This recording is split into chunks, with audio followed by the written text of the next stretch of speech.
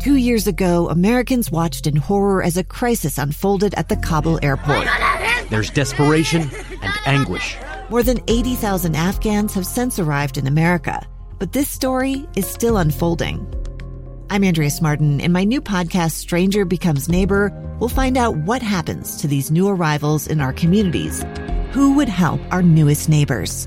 Follow us at kslpodcast.com, Apple Podcasts, or anywhere else you listen.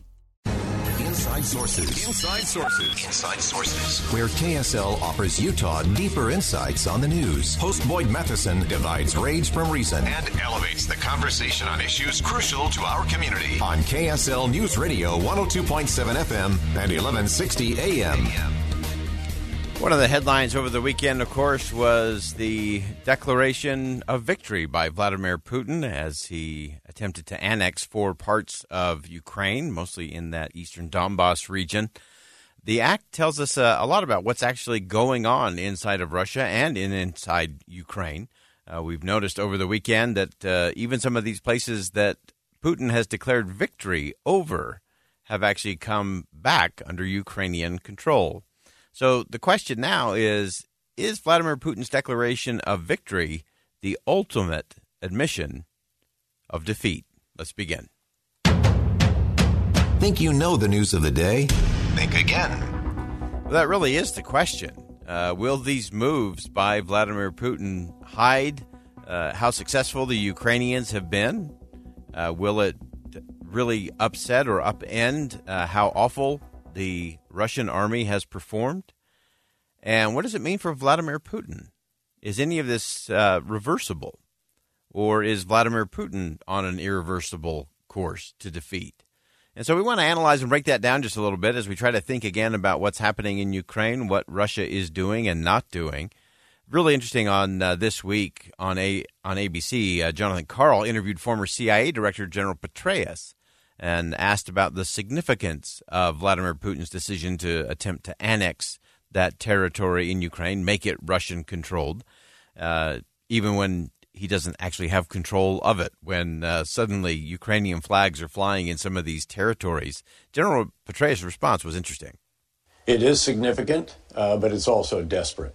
He is losing, and the battlefield reality he faces is, I think, irreversible. In other words, over the last 7 months, President Zelensky and Ukraine have mobilized vastly better than has Russia.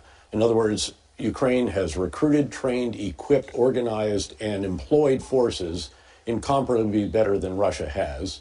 And the reality facing Russia now is that Ukraine, a country a third the size of Russia, has a bigger, much more effective army on the ground and other assets as well.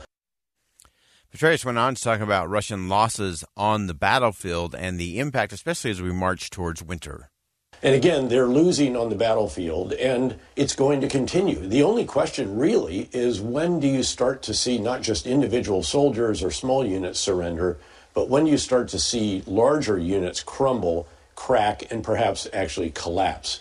And I think that will be coming. So that's interesting. Very strong words from General Petraeus saying that he thinks these larger army units either surrendering or simply crumbling is coming.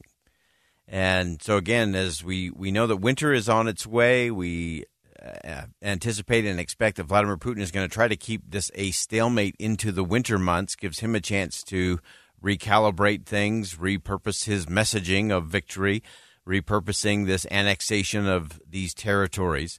And to me, that's going to be the real challenge, I think, for Vladimir Putin is, can he actually sell that and hold that as it moves into the winter? He was also asked if Vladimir Putin can expect to face additional opposition inside of Russia after some of the protests that have begun to emerge about the recent mobilization. This is why he didn't declare even the partial mobilization until just now. He was hesitant. And, of course, now it's too late because he can't generate enough capable replacements and forces and units to plug the gaps. They're just going to continue to try to reestablish new defensive lines in the east. They're going to lose Kherson in the south, and eventually you're going to see some puncture in Donetsk and Zaporizhia in the center south as well. So again, they're in a very, very difficult situation. Reportedly, more Russian men have left the country than have actually been conscripted. That's an interesting think again moment, that more Russian men have left the country than have actually been conscripted by this draft that Vladimir Putin has instituted throughout Russia. Now, let's shift gears just a little bit. In a CNN interview, Secretary of Defense Lloyd Austin talked about, of course, Vladimir Putin's biggest threat, the use of tactical nuclear weapons, because this is now declared Russian territory, even though the rest of the world has not acknowledged that or accepted that. That really becomes the test, I think, is will Vladimir Putin continue to rattle the saber, or will he say, nope, now if you come into these areas, this is actually Russian territory. We take that as a direct threat. Here's what Defense Secretary Lloyd Austin said. Again, it's an illegal claim. It's an irresponsible statement. This nuclear saber rattling is not the kind of thing that we would expect to hear from leaders of large countries with capability. And so what we can expect to see, we can expect that the Ukrainians will continue to move forward and attempt to take back all of the territory within their sovereign borders here. And so I don't think that's going to stop, and we will continue to support them in their efforts. It's an important declaration of the United States support, that the U.S. will continue to support the Ukrainians in their fight for its territory within their sovereign area, within that declared space there. Also on this CNN interview with Fareed Zakaria, Secretary Austin was asked what his view was on the Ukrainian military performance thus far, and more importantly, what the war might look like, again, moving forward.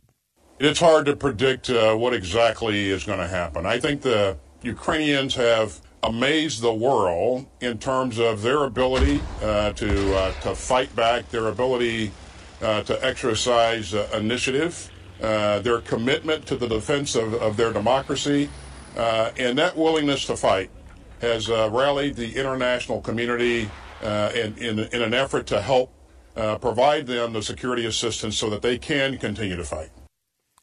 So I think as we look at all of this and try to get a full assessment in terms of what is going on and what comes next, there was one other quote from General Petraeus that I found particularly interesting in talking about Vladimir Putin's bravado and declarations of victory and annexation. Petraeus said, no amount of annexation, no amount of even veiled nuclear threats can get him, meaning Vladimir Putin, out of this situation. And I think that's what many on the international front, many of my sources are beginning to look at is this now, has the train left the station? And is there any kind of exit ramp for Vladimir Putin to either save face, stay in power? He continues to control things, obviously inside of Russia, although we've seen increasing protests. We've seen that increase at the border of men in particular fleeing the country as the conscription continues to move forward there. Petraeus also said that Vladimir Putin is going to continue to lose on the battlefield, and that's going to be the real challenge. And the more he continues to sustain those losses, the harder it's going to be for Vladimir Putin to move through those winter months. Some of those areas where he's declared annexation, if he continues to lose those cities, which include crucial supply lines, then the winter becomes a very dark and a very cold one for Vladimir Putin, and finding the exit ramp may be the high priority for someone who is functioning within an inner circle of one. Two friends taking pictures of the rising full moon on a summer night. Two teenage kids doing what teenage kids do. When a stranger with a gun and a death wish changed everything. It was violent, it was senseless, and I will never understand it, I will never accept it. I'm Amy Donaldson, and unfortunately, we're all too familiar with stories about how violence shatters lives. But what we rarely see is how they are rebuilt. In a new podcast, The Letter, we relive tragedy, but only so we can hear the rest of the story. The struggle to reclaim lives, the realities of grief, and the possibilities of forgiveness. I believe in miracles. Sometimes I thought, there are no miracles. Yeah, there are, and this is a big one. Follow The Letter at theletterpodcast.com or wherever you get your podcasts.